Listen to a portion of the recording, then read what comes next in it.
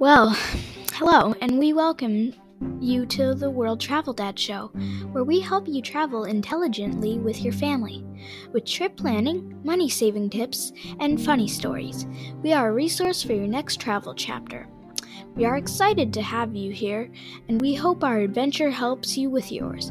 Tips, jokes, stories, and overall fun for your ears to enjoy. Now here's our host, World Travel Dad.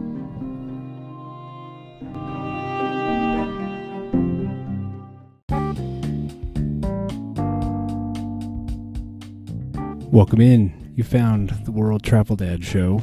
On today's show, we're going to be talking about the lovely city of Vienna, Austria. This is the capital of the wonderful country of Austria. This is a country where I spent part of my honeymoon. I've snowboarded before, and it's just a wonderful country, but I haven't spent much time in Vienna until this time. We spent a week there. I record these podcasts about a week after I leave a destination, so a lot of times I move on to the next spot. And my recording studio today is a refurbished old brewery in Czech Republic, a famous brewery from the 40s that was crumbling. They turned it into a hotel, and now I'm recording here, and I can't wait. I'm already working on next week's episode, but this week we're talking about Vienna and why you should consider traveling there. If this is your first time joining the show, we start off with headlines from around the world that might affect your travel plans and the global situation. And then we switch over to our trip report for Vienna. And we will have some bloopers if I've made some, which usually I've made plenty, or we'll have some useful tips for you toward the end. So thanks so much for joining us, and let's go.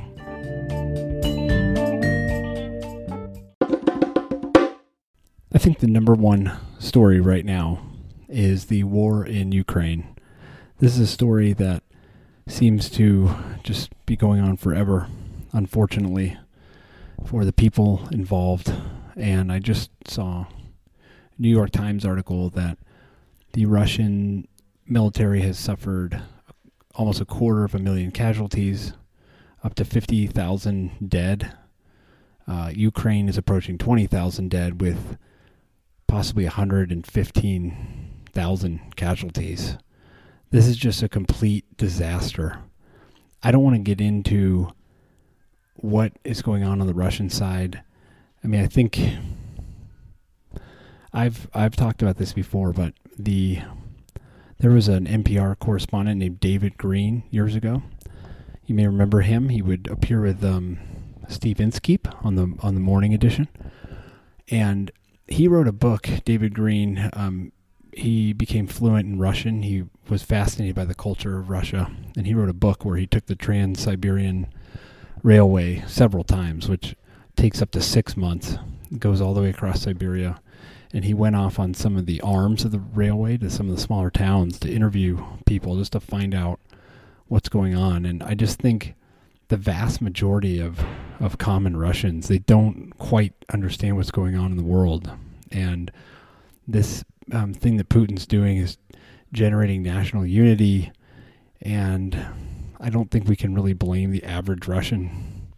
You know, what are they supposed to do? You can't overthrow the guy, and who knows what's going to happen when Putin's gone. So, looking back at this conflict, there was recently Pentagon memos that were leaked, and I'm sure in the States you've seen this, you've heard about this. I don't know if it's front page news in many people's minds, but I think this is really a bad development. I think that the idea that these documents were leaked is going to undermine the war effort, and you can't spin it as anything other than a very detrimental development in the conflict. I want to talk about what was in the documents too. For one thing, apparently the U.S. is spying on its own allies because we don't fully trust them. Look, I mean, who can blame us? You know, if you're the U.S. and sometimes when you're kind of the big fish in the room, you heavy as the head that wears a crown. You can't even trust some of your closest allies. You got Macron, in France now, buddying up to China. I mean, the situation globally does not look good. But I think that this leaked memo makes the U.S. Intelligence look like we still got it. We're like the college athlete that people thought we couldn't do intelligence anymore. We still got the old cannon. We've really infiltrated various levels of the Soviet Freudian slip, the Russian bureaucracy, and I think it makes us look very capable. Now the leak doesn't. The leak calls into question a lot of security clearance issues. Are we too lax in giving this out? I mean, there's always a balance. You have to run your government. A lot of people have security clearance who are complete meatballs, and any one of these goofballs can go out. Like, apparently the person who leaked these documents was some 21-year-old internet goofball. A 21-year-old kid. I remember when I was 21. Nobody should have ever given me any kind of clearance like that. You don't have a fully formed prefrontal cortex of your brain, which is the decision-making component of your brain. And before that is fully developed, you do some really dumb things. And correct me if I'm wrong out there, but I think this is potential, felony treason. This could carry, I wonder what the minimum is. This could carry lifetime imprisonment. So this does not look good. And apparently this kid thought he was doing something cool. This is really bad. So anyway, it looks like our intelligence still has it. And the other thing is the Ukraine air defense is really running out of steam. And this calls into question, what are we going to do? Because when Ukraine gets to the end of its air defense ladder, they're going to start really getting pummeled. You can't allow Russia to have complete carte blanche over the Ukrainian battlefield. I don't think that Ukraine could hold out very much longer at that point. I mean, it would be a complete disaster zone. You'd start looking at, what's going to happen to Lviv. So, I think it really calls into question what should we do. Well, my opinion is, I think we're all in now. I think that this disaster zone is just going to have to keep going, and how could you say that? There are lives involved. Well, I understand there are lives involved, but what are the alternatives? There's zero off ramp here, and there's no indication that Putin even wants an off ramp.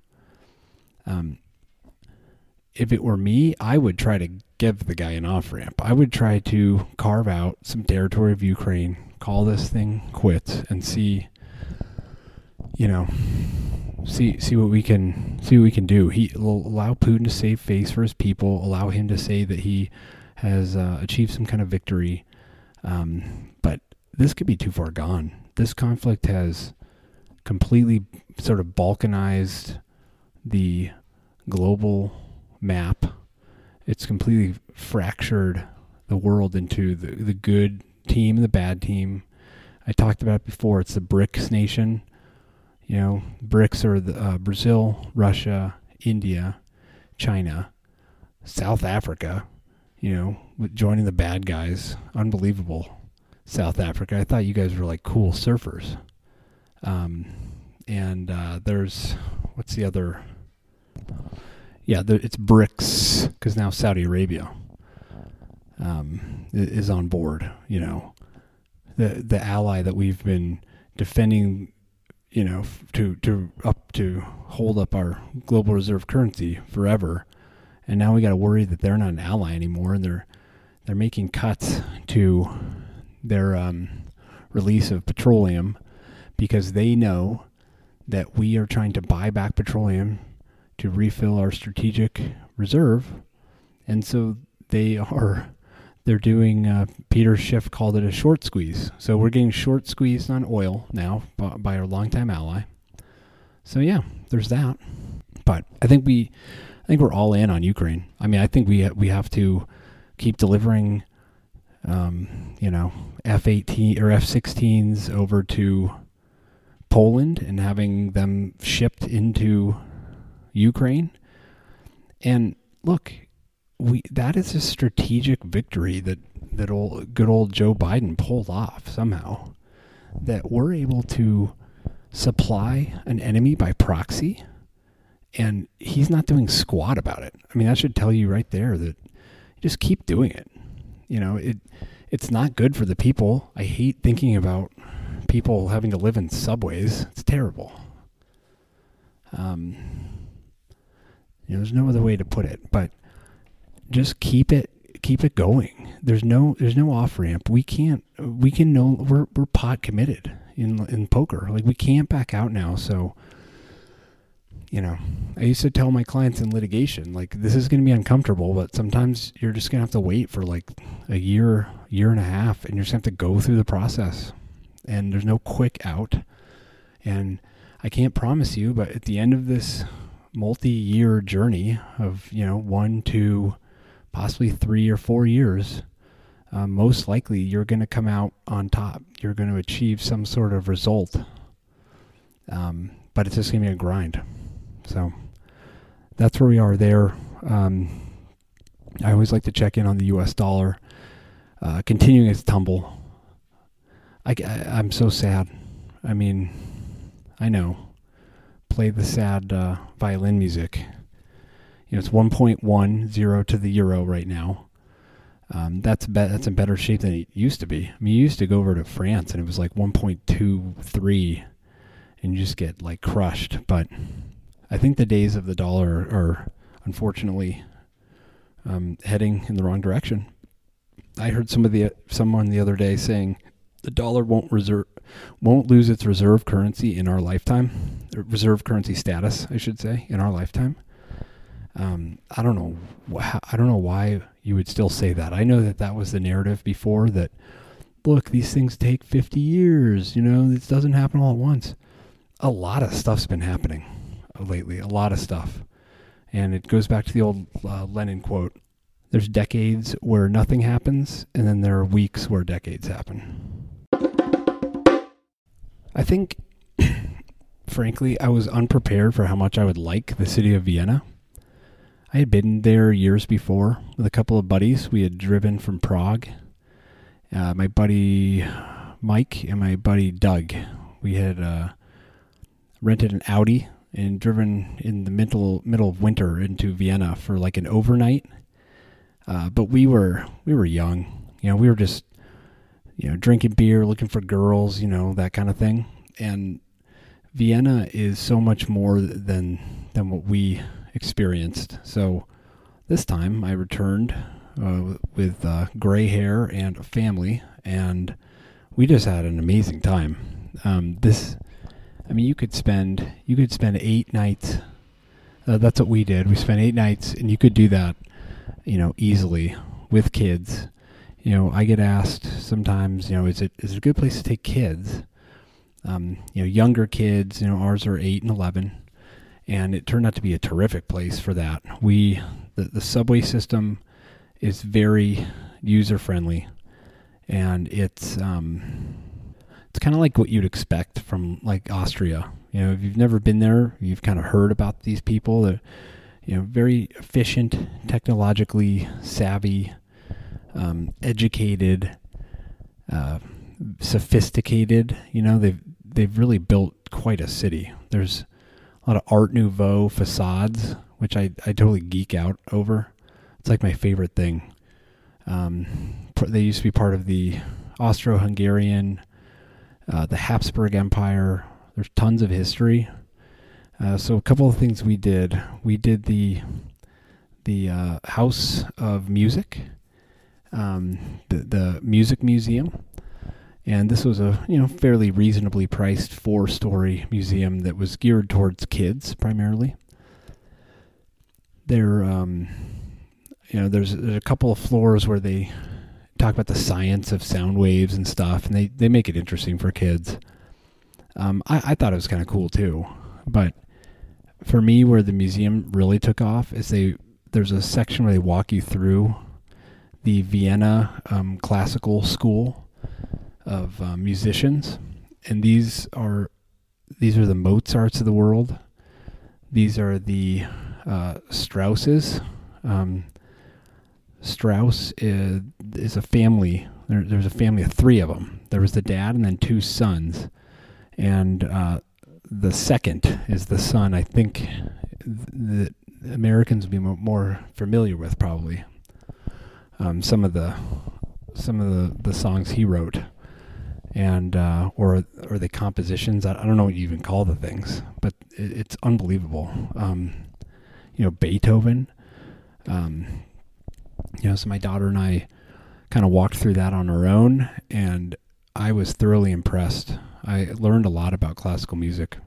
I'm really starting to like it a lot more. I kind of, when you're younger, you don't really like it. You want people to think you like it, so you seem smart, but now I really like it, which is, I think that happens when you turn 40.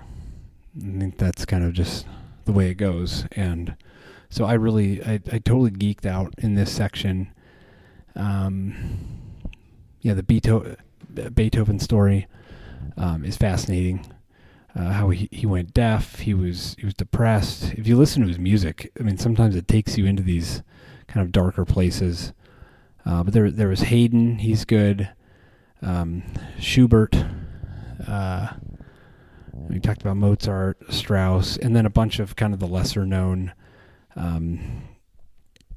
musicians, but you get to hear some of the music, you get to learn all these fun facts, and they arrange it in a way that's interesting. So I recommend that one for kids. That was the one we kicked it off with, that one. Okay, moving on to another museum. One afternoon, my daughter and I think my wife and my son were kind of museumed out, but I'm in Vienna. It's hard to overdo museums for me in Vienna. I mean, they're all over the place. You could spend 2 weeks doing cool museums, but the Kunsthistorische Museum is it's right there on Maria Theresienstadt. It's a main square, and the Natural History Museum is right there, and right across from it is the Kunsthistorische Museum, and my wife and son went to the natural history. They spent 4 hours there, so that's definitely kid approved. Apparently it's pretty vast and amazing, and they loved it. But my daughter and I went to the more kind of grown-up one afternoon. We had an hour and a half to kill, and so we ripped through the portrait gallery. These are a lot of Renaissance, tons of Renaissance works.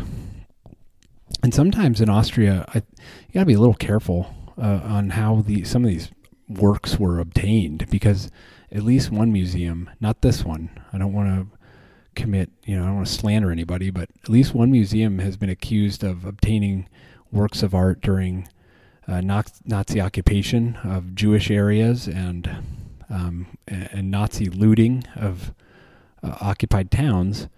So I don't know, you got to be a little careful with that, but not at the Historisch, not at Kunsthistorisch. So phenomenal wing of art, seemed to go on forever. Tons of there's some Rembrandts in there. There's an original Rembrandt self-portrait. That was probably one of the bigger ticket items. Just lots of Italian Renaissance painters. I haven't heard a lot of these.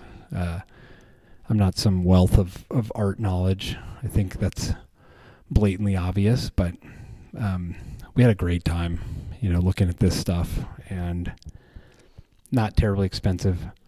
I think my ticket was 21 euros and my daughter was free. And I think they're free under 16 for this type of thing, for the kind of more grown-up-y one. So, bring some water, bring some chocolates to kind of feed them, keep them moving so you can kind of look at all the cool stuff. Okay, and then the other there's a big ticket item called Schönbrunn Palace. It's like the royal palace, a little bit outside of the center. We had always been told, hey, there's one thing you're going to do. You get out to Schönbrunn. Well, I'm going to give it a 4 out of 5 star because, for one thing, I think it was a bit expensive. I think the tour that we did was fine. The palace area itself is really cool. Former home of Maria Theresa. Not to be confused with Mother Teresa. We'll talk about Maria Theresa to kind of close up the trip report because she's pretty amazing. And but she used to live there, the Empress of the Austrian Empire in the late 1700s. But yeah, I think there's a lot of hype for Schönbrunn. You gotta take a metro or a bus, and then it's kind of a long walk to get up to the gate. There are a bunch of outdoor stalls with goulash, pretzels, beer, hot wine. It was kind of a cold day, and the stalls are really cool. So we hit that up afterward. The palace itself was fine. It wasn't nearly as enjoyable of a tour as Buckingham Palace was. And so if you're doing comparisons, I think from a price standpoint, it's about the same. Buckingham Palace is hit or miss though, because sometimes you can't even see the staterooms, and we were able to this year. So maybe it's a little bit of an unfair comparison, but I'm glad we did Schönbrunn. I mean, now we see, what we would have been missing. And when you leave to go to the underground station, you should leave out of the back side of the palace because there's a wonderful park. And this is actually kind of my favorite part of the experience, is taking a walk in this beautiful park to get to the underground. And the kids actually love that too. They got, we had eaten some goulash to kind of fuel up. And then we headed out back, and it was cold, but we had a great time. So that was the museum component of the trip. We learned a lot about Maria Theresa. So she was one of these like benevolent leader types that occasionally come up in time, and I love benevolent leaders because wouldn't it be a cool thing if like you had a king or a queen, which I'm not saying, I don't want to go back to that. I know American Revolution, I get it. We fought to get away from that, but just think if you had like a really good ruler that knew what they were doing, cared about the people, tried to improve the lives of the empire. Well, that's what she did. And she instituted programs to ensure that all poor children could go to school, because heretofore it was only reserved for the upper class aristocracy. That's kind of that European caste system that makes me sick. That's like the American in me. Like I can't, like, say what you will about the United States, but you can go from extremely poor to extremely rich in the U.S., and you can do so better than anywhere else in the world, as far as I'm concerned. Contrary to what you've heard. I know it looks like America's always eating itself from the inside, and we're always complaining, and there's all this racism and crime and all this other stuff, but we're still the country where you can pull that stuff off. Well, Maria Theresa embodied that by ensuring that her populace was educated, even those without means. Education is extremely important for the human spirit and human development, and so you got to tip your hat to her for that. She also she spent a lot of time in the town in Czech Republic, where I will be sharing a trip report next week. So we're not done with her. We're just getting started. One other thing of note is that she moderated ties with the Turkish Ottoman Empire. The Austrians and Ottomans had been at each other's throats for 150 years, and she enjoyed Turkish culture, and she essentially mediated a complete peace with the Ottomans during her reign in the mid to late 1700s. 1800s. And as a result, there's a Turkish culture influence to the city of Vienna that is unmistakable and is delightful. There's obviously the Hungarian influence. And so I love Turkish culture. And so I'm right there with her on that one. I'd like to give her props for that. And really, Vienna is just this like melting pot of, Rick Steves called it, melting pot of spices from all the former holdings of the Austro-Hungarian Empire. Croatian, Slovakian, Hungarian, Slovenian, Italian, Czech for sure, and some Turkish. And it's a truly delightful city. We had good weather a little bit, kind of cold some of the other days. Didn't really matter. The Nausch market was really fun. That's a food market. Really one of these cities where you're like, what does an apartment cost here?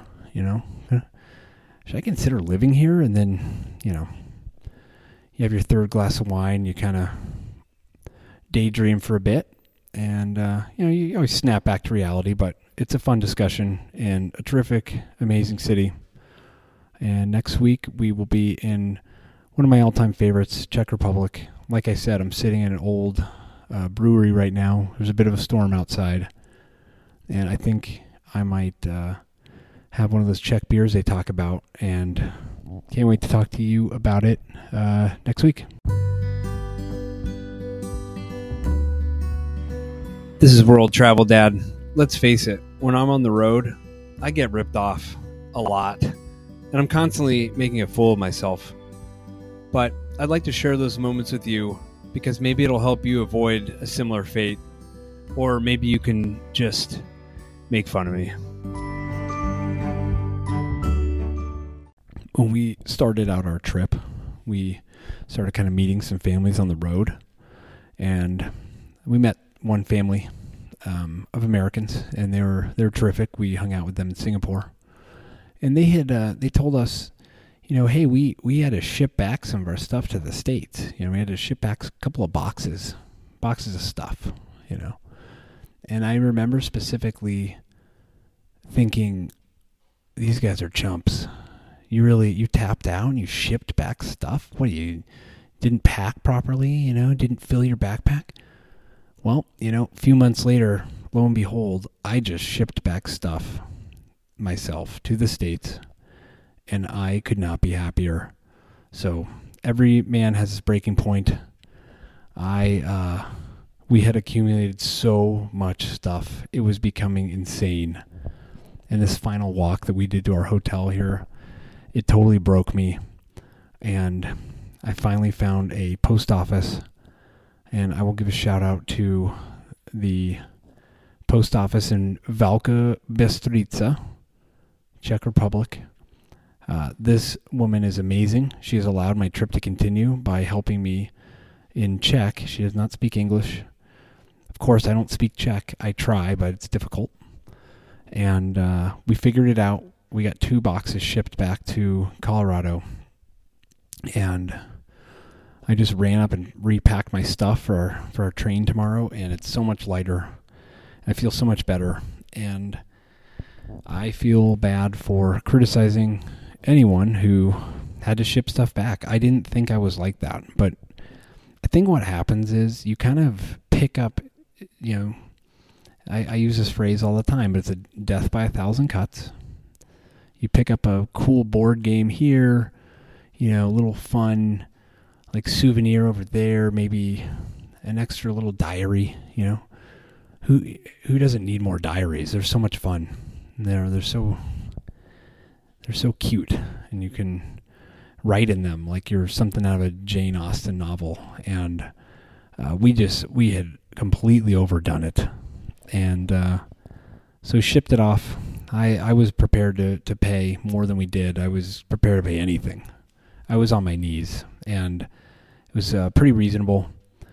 And we got through the process. I did one last night, a big box, and one this morning. So, but yeah, enough respect to this postal worker. She could have been totally annoyed by me because I'm generally an annoying person, and she was totally cool. So